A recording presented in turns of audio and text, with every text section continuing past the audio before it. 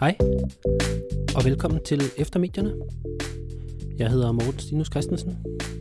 Dagens afsnit er indledningen til en analyse, jeg har skrevet, der hedder Danske mediers dækning af identitetspolitik er partisk og misvisende. Titlen indikerer lidt, hvad analysen går ud på, og jeg skrev den i 2021, men den er stadig vældig relevant. Den handler om danske landsdækkende mediers dækning af identitetspolitik. Det som i dag mere eller mindre kaldes wokeness, og består af 5 dele. Som sagt er det indledning i dag. De næste par uger lægger jeg de 4 andre dele op. Der er 3 kapitler, og så også en konklusion. Hvis I ikke kan vente, kan I også hoppe ind på min hjemmeside, mortenstinus.dk. Der ligger hele analysen, både i tekst og lyd. Men jeg springer straks videre til indledningen af min analyse.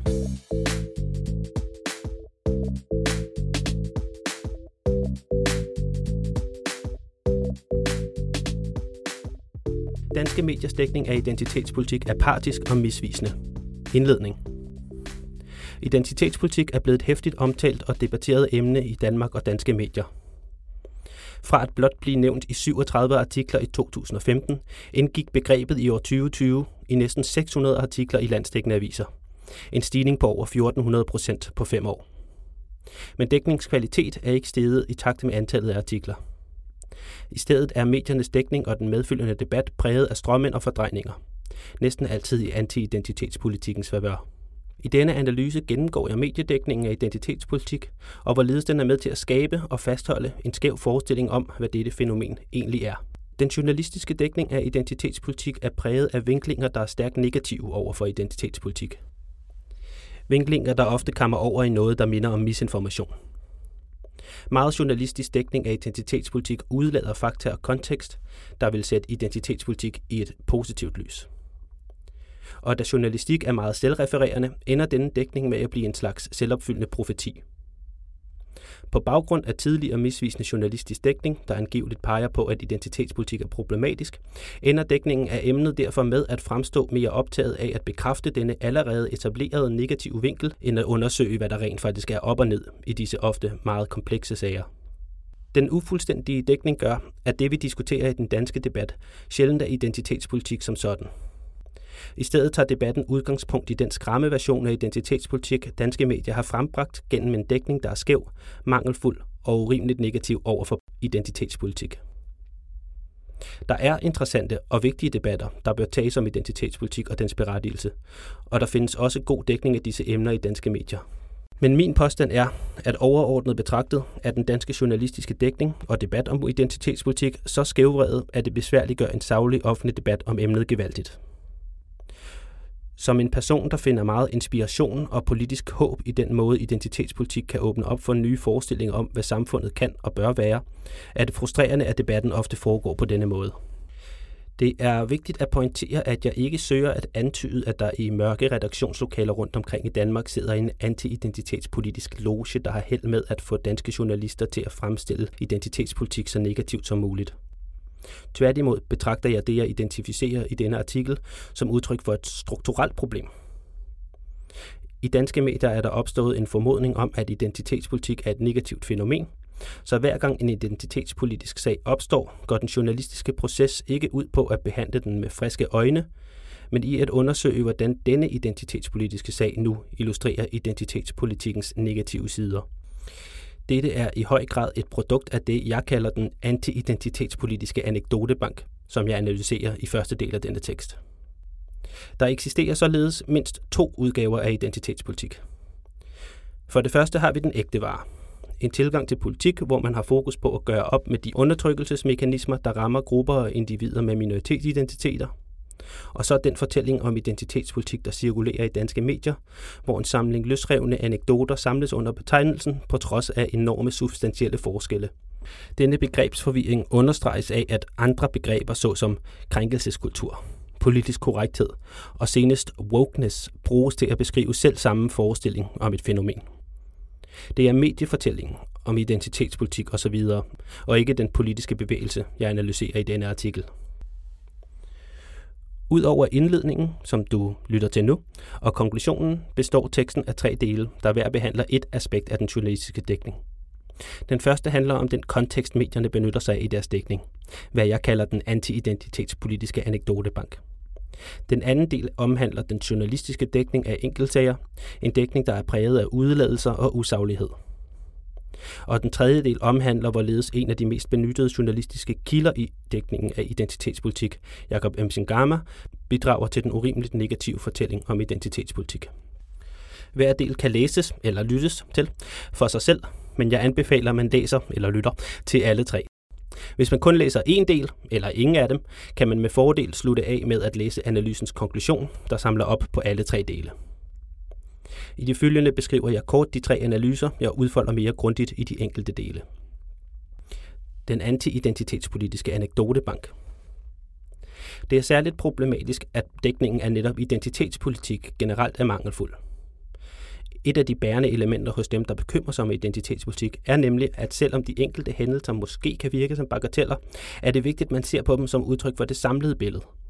For at forstå truslen fra identitetspolitik, siges det, må man betragte alle de identitetspolitiske hændelser som én samlet bevægelse. Denne præmis kommer især til udtryk i det, jeg behandler i den første del af teksten, det jeg kalder den anti-identitetspolitiske anekdotebank. En samling anekdoter om de identitetspolitiske hændelser fra de seneste par år, der fungerer som tilbagevendende referencer, når en ny identitetspolitisk sag dækkes. Næsten alle artikler om en identitetspolitisk hændelse refererer til et par stykker af disse anekdoter, for at illustrere, at denne nye hændelse blot er endnu et eksempel i en lang række af hændelser, der udløber af den samme identitetspolitiske bevægelse og tankegang. Problemet med denne anekdotebank er, at nærmest alle dens anekdoter er misvisende. Fordi danske medier oprindeligt dækkede hændelserne upræcist og ufuldstændigt, meget ofte i anti-identitetspolitisk favør, ender denne anekdotebank med at være fyldt af de anti-identitetspolitiske versioner af hændelserne, frem for fuldgyldige referater af, hvad der rent faktisk fandt sted. At danske medier konsekvent benytter sig af denne anekdotebank som konteksten for deres dækning, indebærer således, at dækningen i sit udgangspunkt og helt af sig selv vinkles negativt over for identitetspolitik. Når vinkling bliver til kendsgerninger. I anden del af teksten fremhæver jeg Weekendavisens skæve dækning af sagerne på det Danske Akademi og Kunstakademiet. Her dokumenterer jeg, at dækningen af disse to sager var særdeles upræcis, og at Weekendavisen udelod fakta, der kunne have sat identitetspolitikken i nuanceret lys. Jeg peger også på, hvordan øvrige danske medier, frem for selv at undersøge sagerne, accepterede Weekendavisens skarpt vinklede udvikling som kendsgerninger, og resten af debatten om disse ting derfor i høj grad forløb på det underoplyste grundlag, Weekendavisen lagde ud med. Ufuldstændig dækning af enkeltsager er uundgåelig i journalistik. Det er en genre, der er defineret ved sin pladsmangel, og det er ikke rimeligt at forvente, at en journalistisk tekst dækker hvert eneste element af en sag. Dækningen af identitetspolitik er dog særdeles ufuldstændig, og påfaldende ofte i en retning, hvor denne ufuldstændighed fremmer en negativ forestilling om identitetspolitik. Og da dækningen af hver ny sag gentager forudgående skæv dækning af tidligere sager som beviser for, at der her er tale om en tendens, reproducerer den skæve anti-identitetspolitiske dækning således sig selv, fordi der sjældent bliver sat journalistisk spørgsmålstegn ved dens præmisser. Den anti-identitetspolitiske debattør sætter dagsordenen. I tredje del af analysen undersøger jeg en meget populær kilde i mediedækningen af identitetspolitik, Jacob Mchangama, der er direktør for den uafhængige tænketank Justitia. Særligt i debatten om Københavns Universitets nye retningslinjer mod krænkelser, var Mchangama en af mediernes mest benyttede kilder. Han var del, enten som kilde eller forfatter, i over en femtedel af de artikler landsdækkende medier publicerede om sagen. Mchangama var særdeles kritisk over for de nye retningslinjer, som han påstod var udtryk for en krænkelseskultur, der truede den akademiske frihed. Men som jeg dokumenterer, baserede Mchangama sin advarsel, der flugtede med hans generelle modstand mod identitetspolitik, på manipulerende anekdotefortælling og endda et decideret falsum om lignende retningslinjer i udlandet.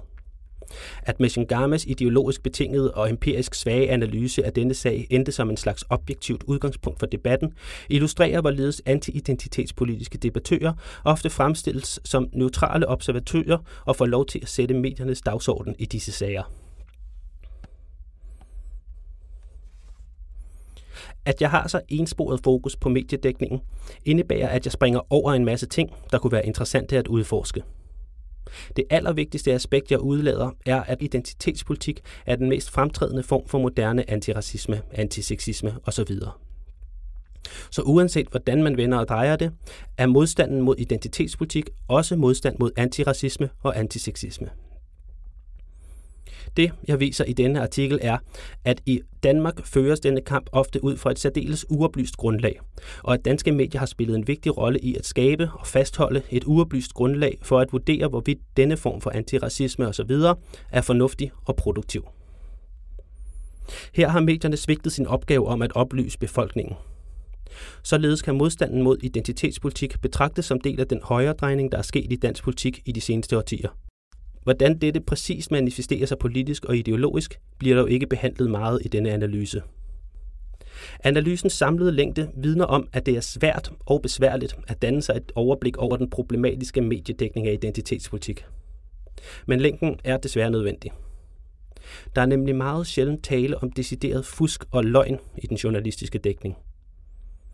I stedet består dækningen af alskens små upræcisheder, der hver især kræver tid og plads at udrede. Så det tager tid og energi at udrede disse ofte meget komplicerede sagers rette sammenhæng, men det er netop det, jeg forsøger at gøre i denne analyse, hvor jeg forsøger at vise, hvordan disse mange små upræcisheder hænger sammen og skaber en særdeles misvisende fortælling om identitetspolitik. Denne analyse skal ikke betragtes som en systematisk gennemgang af al mediedækning af identitetspolitik. Men på baggrund af grundig læsning af utallige artikler om identitetspolitik, har jeg udvalgt eksempler på kritisable mønstre, jeg har bemærket i, hvordan danske medier generelt dækker dette emne. Disse eksempler er ikke valgt, fordi de er særligt grelle, men fordi de er typiske for denne dækning. Ved at fokusere på enkeltelementerne, såsom anekdotebanken, journalistisk dækning af specifikke sager og måden, hvorpå debattører sætter dagsordenen, håber jeg således at belyse helheden og påvise, at den danske dækning af identitetspolitik overordnet set er misvisende og skaber et ringe grundlag for en debat om disse vigtige spørgsmål. Det var indledningen på min analyse. Danske mediers dækning af identitetspolitik er partisk og misvisende. Som sagt er analysen skrevet i 2021, men jeg synes stadig, den er meget relevant. Dels fordi, at dynamikkerne grundlæggende er de samme. Medierne bruger godt nok i højere grad nu begrebet wokeness i stedet for identitetspolitik, men det er grundlæggende samme fænomen, der omtales, og de her dynamikker med for eksempel anekdotebanken er stadig meget de samme. Siden 2021 har der selvfølgelig været masser af nye af de her wokeness og identitetspolitiske sager, og selvom medierne er blevet lidt bedre, så har de stadig en tendens til at lave den her ret mangelfulde dækning af de her identitetspolitiske og woke-sager. Som jeg nævnte i starten, kan man finde hele analysen inde på min hjemmeside mortenstinus.dk. Udover den her indledning er der 3 hoveddele og så en konklusion. Men jeg kommer også til at lægge oplæsninger op af de 4 sidste dele de næste par uger her i podcasten. Som altid kan jeg findes på Twitter på @mortenstinus. Podcasten er på Instagram under Efter Medierne. Og jeg håber, I vil lytte med i næste uge, når jeg har et nyt interview på programmet. Vi høres ved. Hej hej.